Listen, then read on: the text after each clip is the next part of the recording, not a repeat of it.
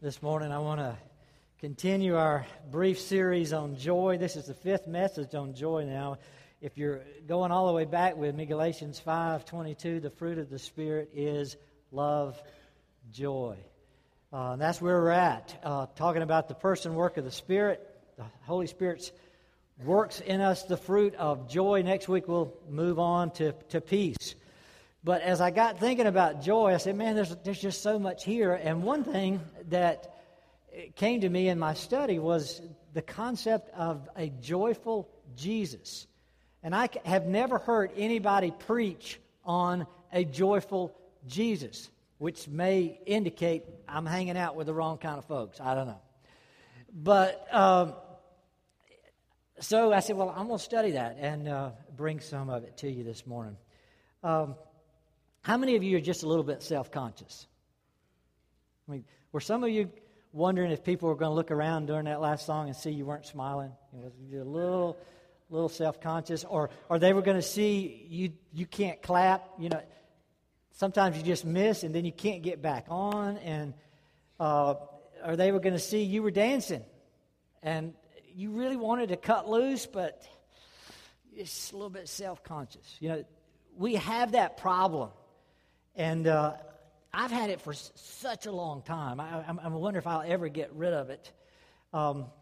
If there was one thing I could change, about my physical appearance, I'd change my eyelids. Now, if you're laughing, it's because you're not old and you don't get it. But my eyelids kind of are droopy.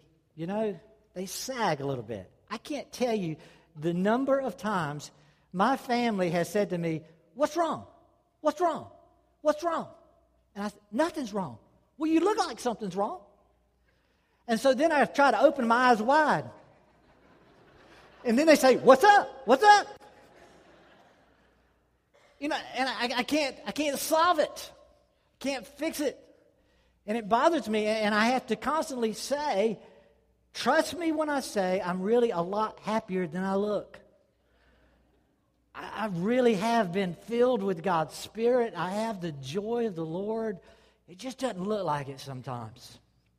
Well, there's someone else who is probably a lot happier than you've ever imagined and ever thought, and that's Jesus. I want to introduce you this morning to the joyful Jesus. I want you to see He is the happiest being that has ever lived. Look with me at Hebrews chapter 1. Hebrews chapter 1, verses 8 and 9. It's a quote from the Psalms. It's referring to Christ. Hebrews chapter 1. Let's start at verse 5 so we'll get the whole quote. It says, "For to which of the angels did He say, 'You're my son, today I've begotten you'?" Well, it's to Christ that He said this, God speaking about Christ. "And again, I will be a father to him, and he shall be a son to me. And when He again brings the firstborn into the world, He says, 'And let all the angels of God worship Him.' And of the angels He says, 'Who makes His angels winds, and His ministers a flame of fire?' But," goes back to the Son, "but of the Son He says, 'Your throne, O God, is forever and ever, and the righteous scepter is the scepter of His kingdom. You have loved righteousness, hated lawlessness. Therefore God, your God, has anointed you with the oil of gladness above your companions.'" Stop and think about that. God has anointed Christ with the oil of gladness so that His happiness, His joy is greater than His companions. There was nobody that walked with Jesus who was happier than Jesus. There's no family member of Jesus, His church, that is happier than Jesus. God declares and God knows that Jesus has a happiness that is above our happiness. And you say, that just makes sense. Because we've seen from Psalm 16:11 that in His presence is the fullness of joy. At His right hand there are pleasures forevermore. It just makes logical sense that if He is the fountain and source of all joy, that He would be happier than all of us, than any of us, more happy than any or all of us. And that's precisely the declaration. He has been anointed with the oil of gladness so that His heart, His spirit abounds with great joy. He's like Pharrell Williams would say, He's a room without a roof. You know, His happiness blows the lid off. It blows the roof off. It should blow our minds that He is so happy and so joyful and so excited. You know, some of you, if you're like me, you struggle with that a little bit because you know of a sorrowful Jesus. But you stop and think about it for a minute. I know of the time where He got angry at His disciples because they didn't let the kids come. How long did that anger last? A few moments? You know, I know of the time where He wept at Lazarus' tomb, but how long did that last? Maybe an hour? And certainly we know about the anguish of the crucifixion. He's partying the night before the Last Supper. The crucifixion was gruesome, yes. But how long did that last? 6 hours? Maybe a little more? You know, when you stop and think about it, you've known about agony and pain and the sorrow of Jesus, but you start adding up all the times that you know where He would have been sad and angry, and you come up with a handful or so.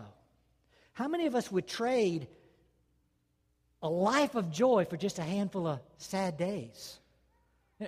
So now that his life was full of joy, and we focus on many times just those few hours or days when there was sadness, and we really haven't embraced the concept that He is the fullness of joy. And He's filled with joy. Let me introduce you to Peter's first sermon. Look at Acts chapter 2.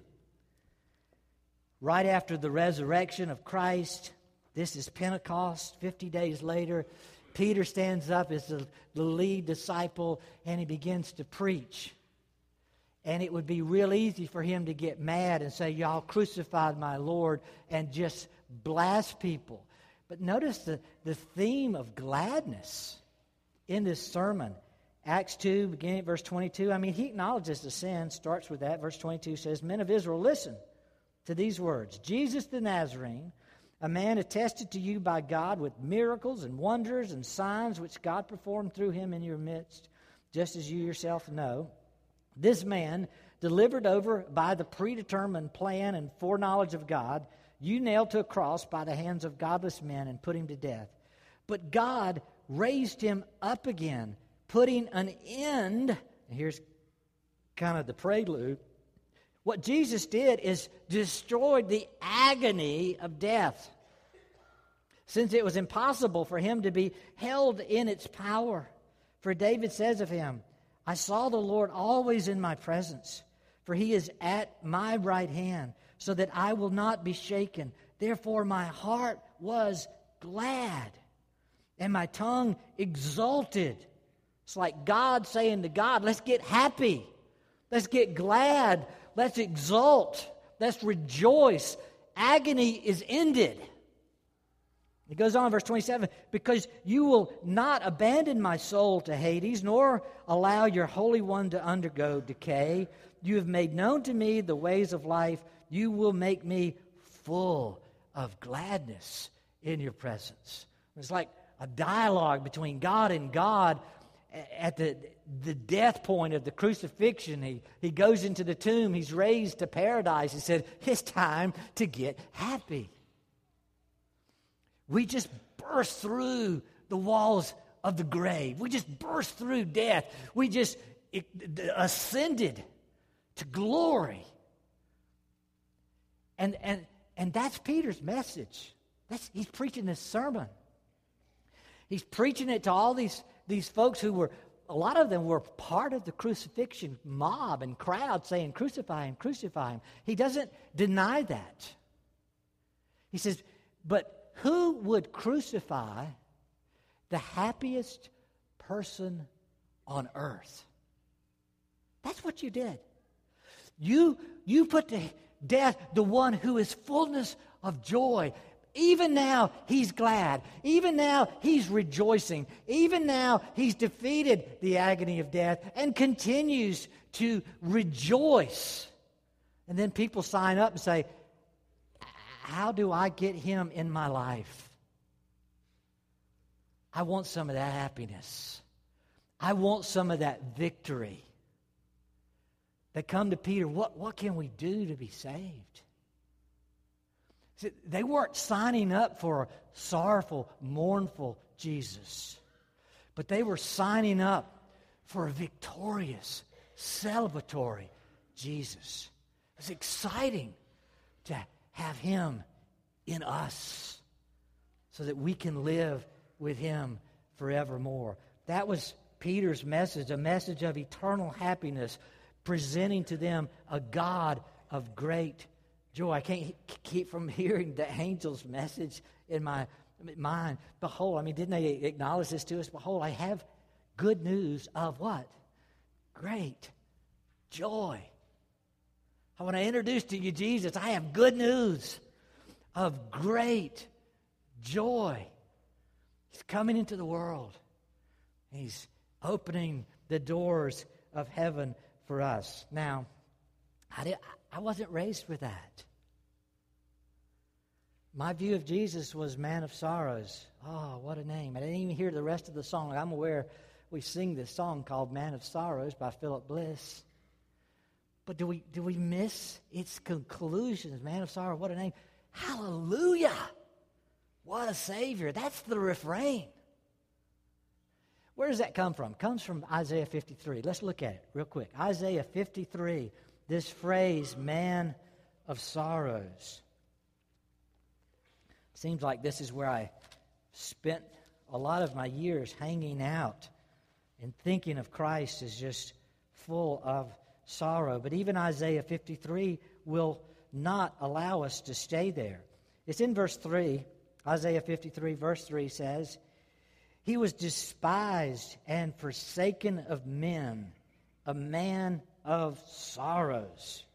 The next phrase, acquainted with grief.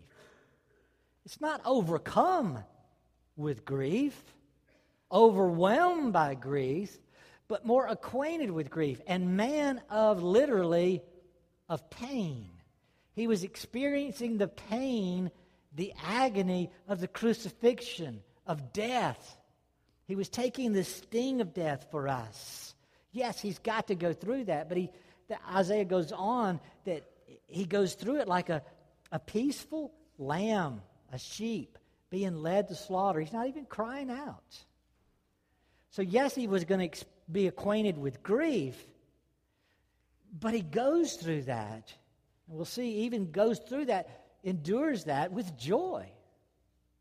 So this concept of him being just constantly a man of sorrows is not in the text. Matter of fact, the text goes on. If you keep reading it, jump over to verse 10. But the Lord was pleased to crush him. Just dwell on that a little bit. God the Father finds pleasure, finds happiness in crucifying Jesus. Remember Acts 2, Peter says, according to God the Father's predetermined plan. God was doing this, even though men were doing this. The Lord was pleased to crush him, putting him to grief. So it's like he didn't have the grief. He acquaints him with grief. If, it goes on, if he would render himself as a guilt offering.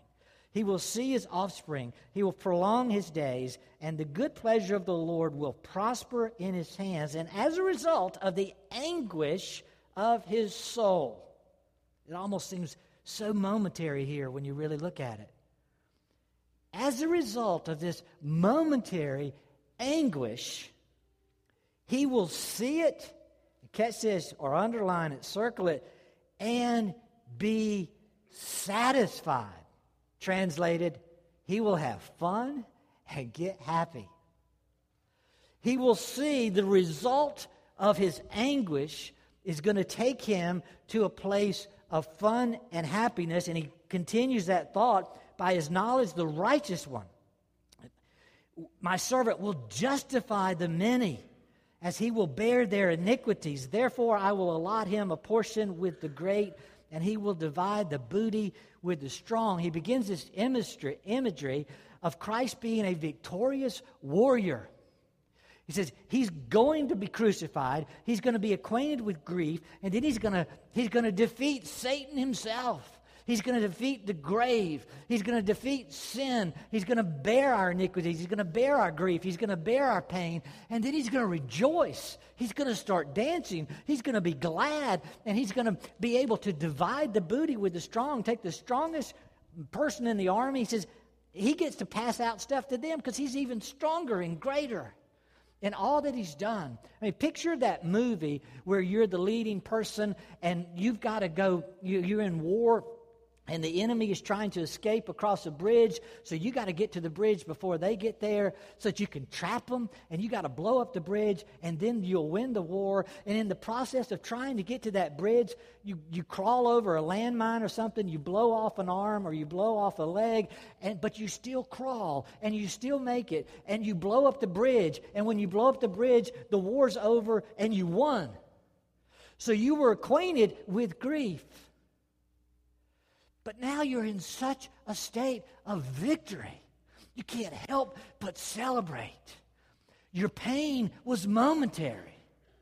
The victory lasts and lasts and lasts.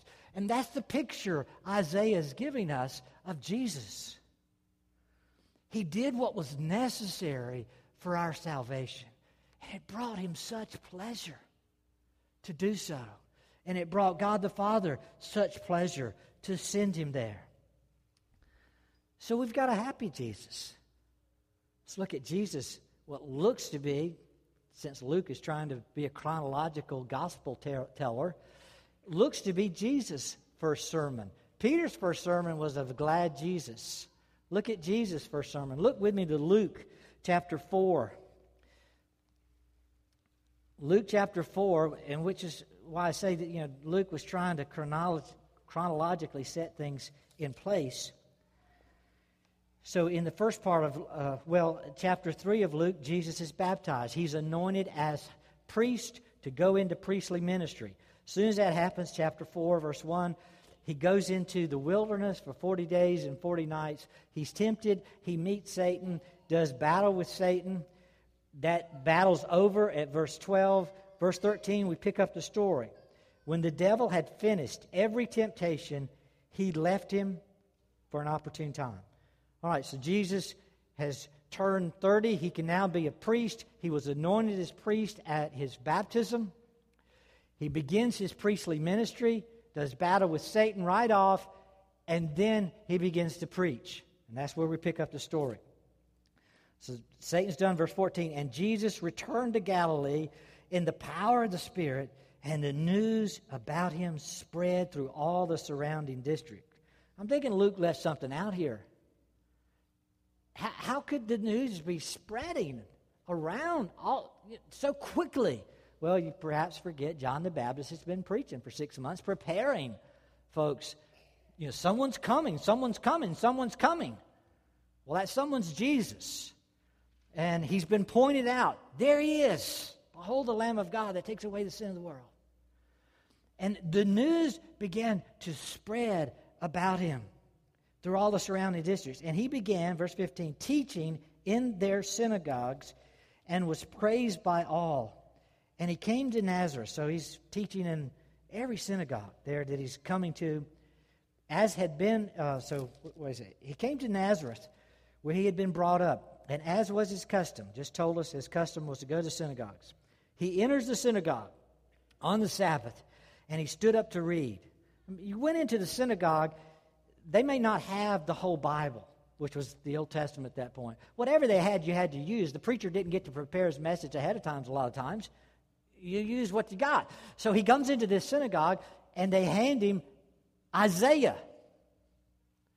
And he says, okay. Starts going through the scroll. Let's pick something out of Isaiah to preach on.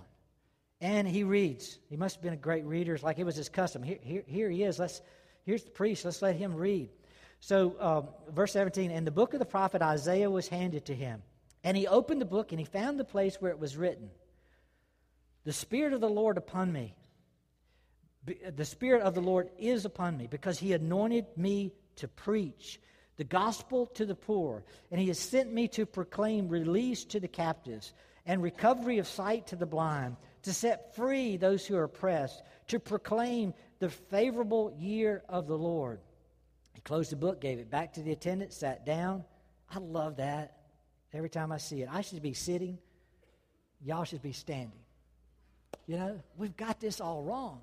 Then we wouldn't have to buy but one chair. You don't mind. So, and the eyes of all in the synagogue were fixed on him. Verse 21, he began to say to them, today this scripture has been fulfilled in your hearing. And all were speaking well of him and wondering at the gracious words which were falling from his lips. I mean, he was preaching a happy message, a gracious message, talking about how poor people become rich, how people in bondage are set free. And he's preaching this from Isaiah. Now, where in Isaiah? It's in Isaiah 61. And if you turn there, I don't know if it's this way for you, but when I turned and looked it up, I said, now, where is he preaching from? And I said, oh, it's Isaiah 61. The first few verses is a direct quote. I like to read all the way through the Bible, constantly. And when I come to Isaiah 61, I can't ever stop until I get to the end of 62 because it's just such a happy, fun passage. It just builds with excitement and victory and release to all of God's people. It's just a real fun passage. That's the passage Jesus picked for this first recorded sermon. Are you going to give me Isaiah? Well, let's go to chapter 61. That's fun. And he goes there. Look over at verse 10 of Isaiah 61. He says, I will rejoice greatly in the Lord. My soul will exult in my God. For he has clothed me with garments of salvation. He has wrapped me with a robe of righteousness, as a bridegroom decks himself with a garland, and as a bride adorns herself with her jewels. And Jesus is saying, this passage is about me. And you start looking at this passage, you see, he's declaring he's the Savior. He's the glorious victor. He has won it all. He has a garland around his neck. So they're putting crowns on his head. He's the King of kings, the Lord of lords. He's the Lord of glory. It never says he's the Lord of misery, because that's unfair. He's acquainted with misery and grief, and he's certainly Lord over it, but he's defeated it as well. And he's glorious, happy, joyful Savior. His sermon declares that happiness. Crucifixion was tough. Perhaps his worst day. But it doesn't reveal his day-to-day temperament. Even though it hints at it does. That he was pleased to do that for us. His day-to-day temperament is one of great joy. It seems to be his sermons were sermons of great joy as a victorious warrior that he was. He was the joyful king.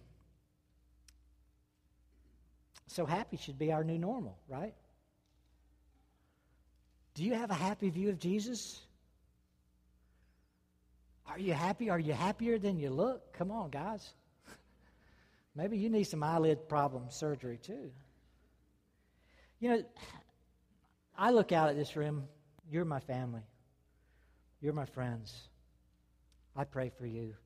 And I know some of you are in pain just sitting there. Some of you have chronic pain. Some of you have pain that you will live with till you die. I hate telling people that, but I see it and I know it, and you know it.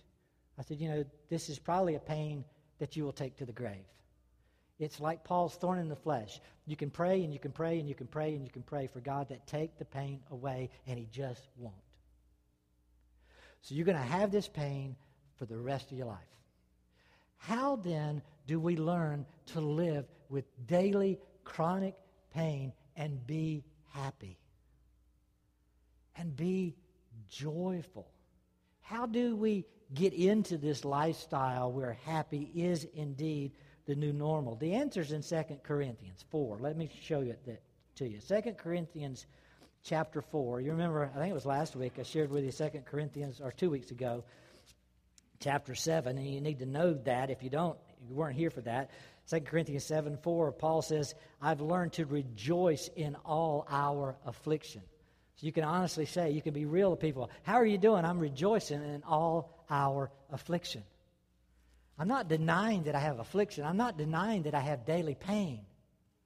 But in the midst of that pain, I am rejoicing. How do you do that? He gives you the answer in 2 Corinthians 4, verse 17 and 18. For momentary light affliction is producing for us, so this pain is a good thing. It's producing something. Producing for us an eternal weight of glory far beyond all comparison. So stop and think about that. It says, I call it light affliction, even though for him it was a thorn in the flesh, and he prayed earnestly that God would take it. God wouldn't.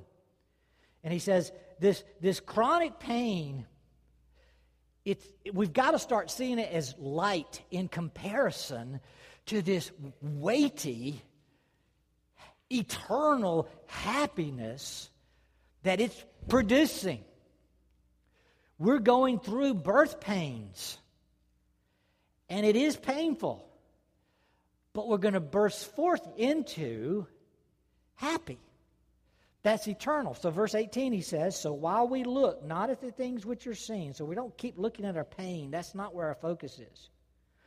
Because but we look at all the things which are not seen. For the things which are seen, this painful body, it's temporal, it's temporary. But the things which are not seen are eternal. He says the way you get to the happy normal is you fix your eyes on what Jesus is doing through your pain. You fix your eyes on where Jesus is taking you through your pain. And He's taking you to where He is, and in His presence is fullness of joy. At His right hand, all that He's doing is pleasures forevermore. Keep your eyes on Jesus, and you're going to a place of eternal happiness. So we can rejoice in all our afflictions. We can really live out the Romans 8:28. Are you scared today? Are you afraid? Is it too painful for you? No, because I know God is working all things together for good. I know where He's taking me. I know where I'm going. You can't see it, but I know it's there. It's Jesus, and it's Jesus' heaven, and it's eternal, unbelievable bliss. It's glorious what God is doing. Though I die, I will live. And I'm going to live in this eternal state of unbelievable happiness. Happiness is the Lord's last word. It's eternal happiness. We shouldn't expect life to be easy now. Look at it like surgery. The pain we're going through.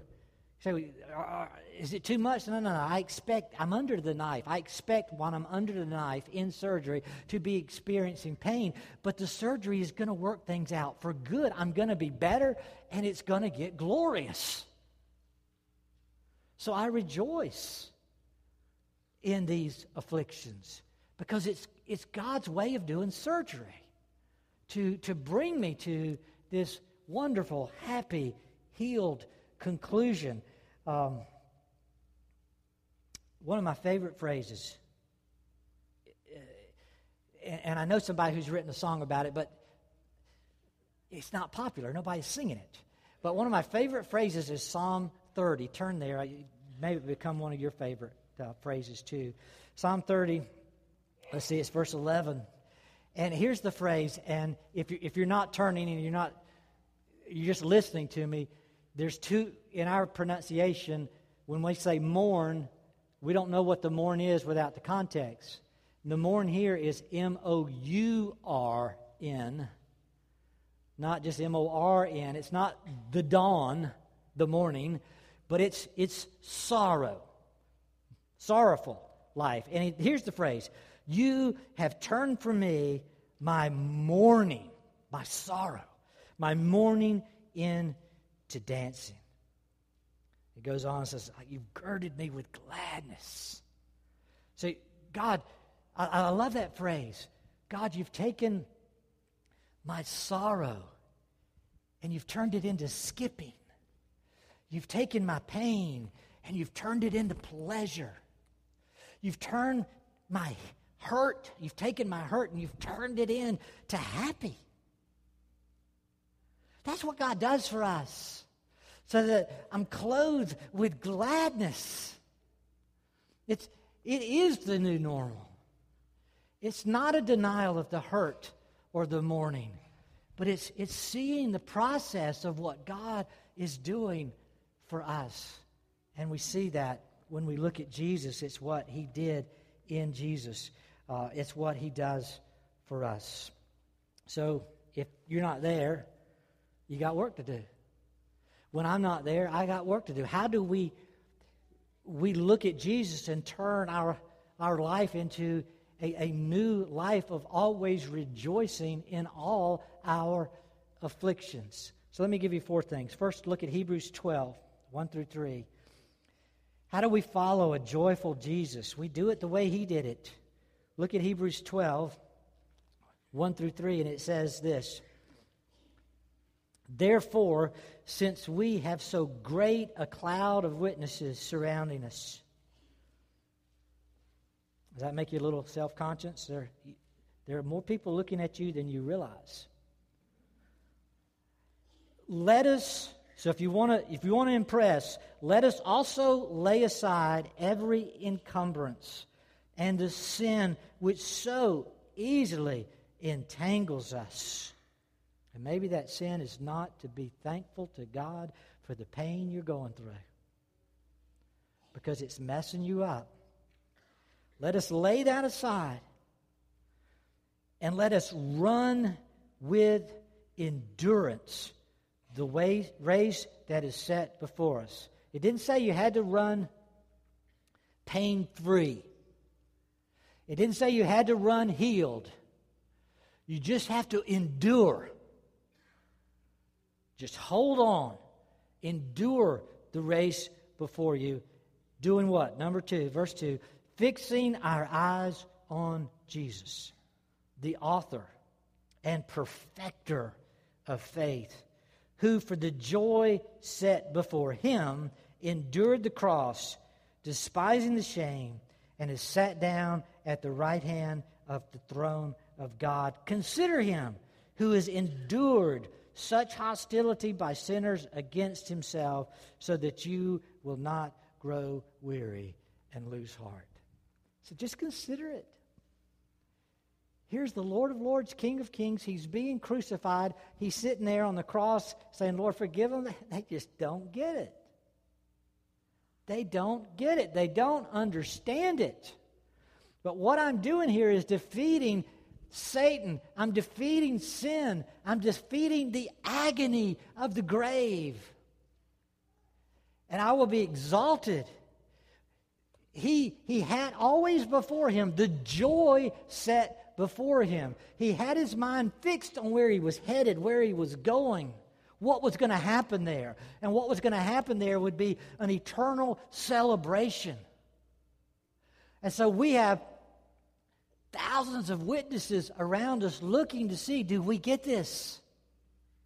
Are we getting bogged down, entangled with our pain to such a degree that we don't endure for the joy set before us? We must look at Jesus, and He's the joyful Jesus. It's only looking at the joyful Jesus do we see the joy set before us? He's victor. He's the winner. He celebrates his victory and his win day after day. That's why I say every Sunday is Resurrection Day for us. It's Victory Day for us. Our culture doesn't get it. They want to celebrate that once a year, call it Easter. We celebrate it every Sunday. We call it Sabbath rest. Who is the God who designs rest and celebration for his people?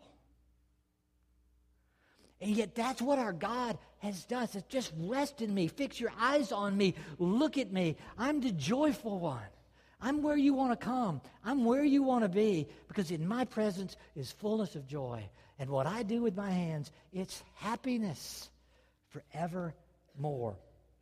You remember Philippians 1:6 says, if I have begun a good work in you, I will complete it.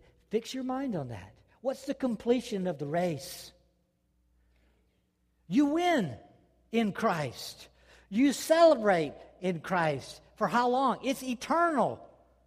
The things here are temporal. They're passing away. They're little. They're small in comparison to this glorious celebration that lasts for us. Will we be doing stuff in heaven? Yes. It will be wonderful stuff, happy stuff, eternal stuff. Unending, irrevocable joy awaits us. So endure life for the joy. I know you may be in pain, but endure life for the joy set before you in Christ, so that you might rejoice in whatever surgery he's doing on you right now. Second, begin each day with an expression of joy. Begin each day with an expression of joy. You know Philippians 4:4, it's a command.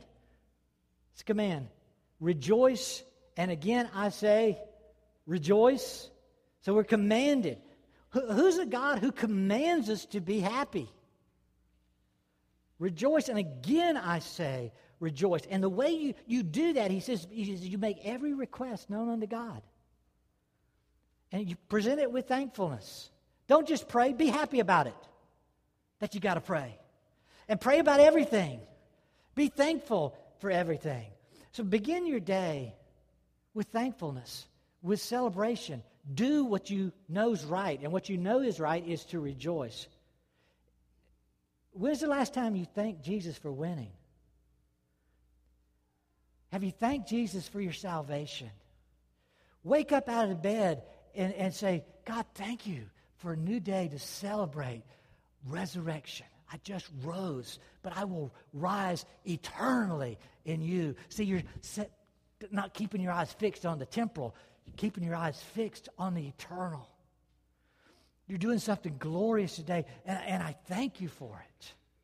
I rejoice that I get to walk around today as one who is more than conquerors. That I will never be separated from your love. Nothing I experience today will remove me from your presence, and in your presence is the fullness of joy. So endure for the joy that's set before you, and then second, begin each day expressing that joy to God, thanking Him, praising Him.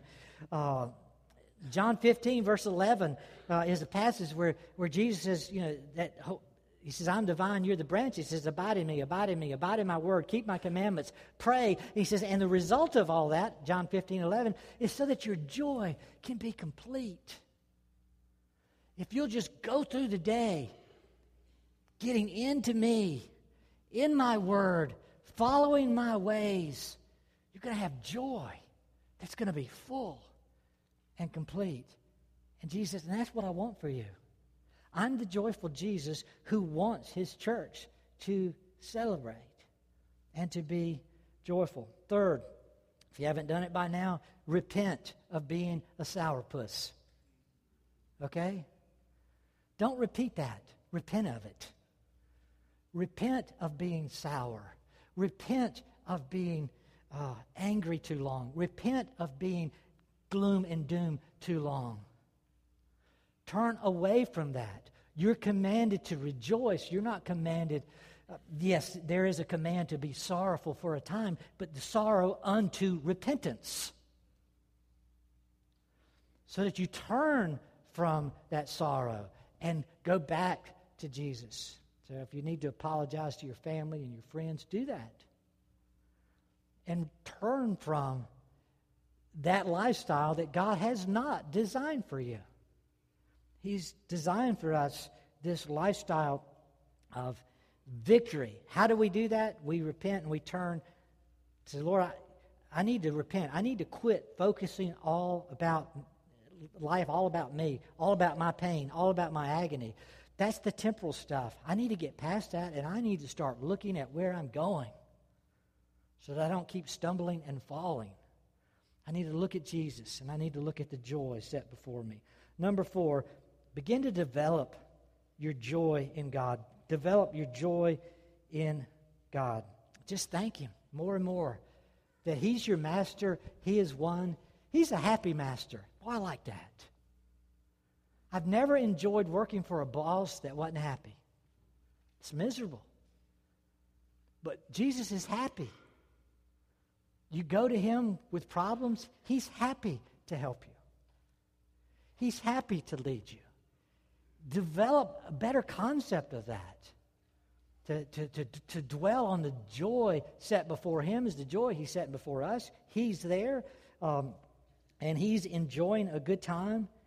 You know, I feel like I've just scratched the surface of getting into the joyful Jesus, and would love to go all the way back through the Bible and begin to see this expression of our God, that He designed week-long, sometimes 3-week-long feast and celebrations.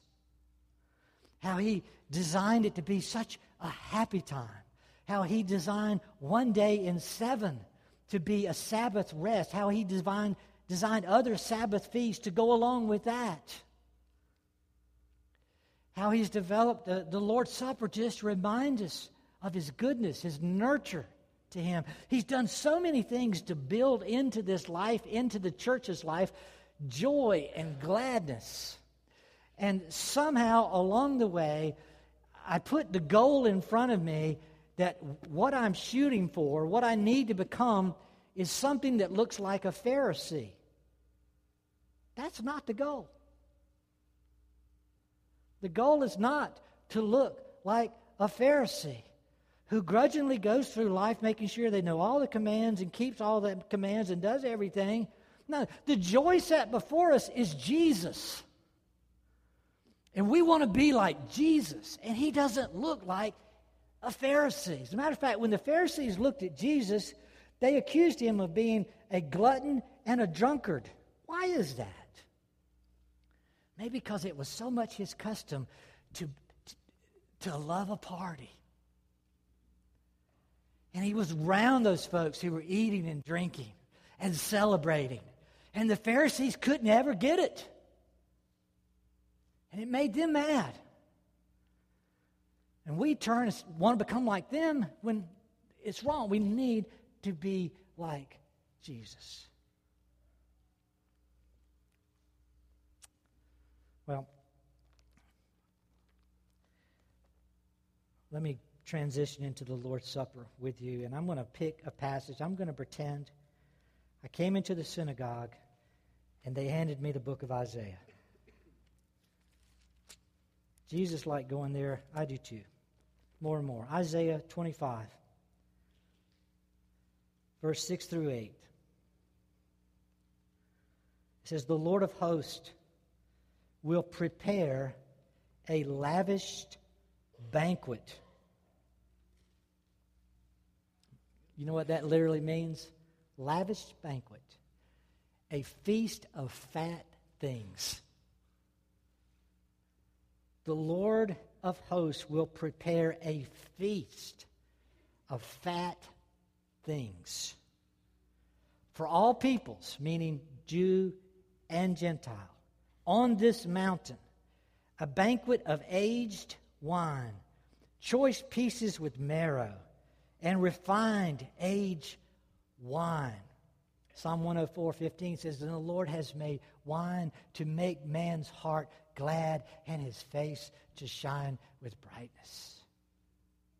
And God provides these delicious meats and wines, and it goes on, and on this mountain He will swallow up the covering which is over all the people, even the veil which is stretched over all nations, and He will swallow up death for all time, and the Lord God will wipe tears away from all faces. Isn't that wonderful? Isaiah's looking, it says, to a mountain. We know it as Mount Zion. We know it as mountain called Calvary or Golgotha, the place of the skull. He's looking to that time where Christ the Savior will come. And He will break this veil. He said there's a veil, there's a covering over all the people. The people are in darkness. The people are covered with sin. The people are in bondage. But Christ is going to tear off the covering. He's going to burst forth into light, into joy, into gladness, into redemption. He's going to declare salvation. And He's promised us every time we take this meal, says, eat and drink, do this, remember me, remembering that I'm coming to do this again with you.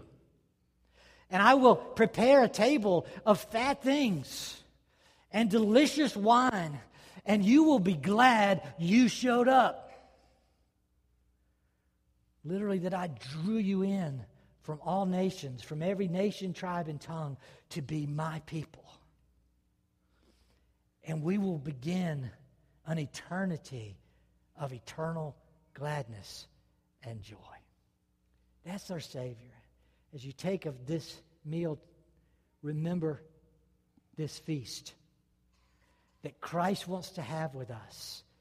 He's the Lord of the banquet. He's the Lord of the feast. He's the Lord of this table. Don't you want that happy Jesus in you? If you don't have Christ in your life, pray with me that God, I want that Jesus in me. I want what He does. He takes away sin. He takes away gloom. He takes away darkness. He turns my mourning into dancing. It sets joy before me, pleasures forevermore. Let's pray. Father, if there's anyone here that sees Jesus for the first time, the joyful Jesus, Lord, hear our prayer. Lord, we ask you, come.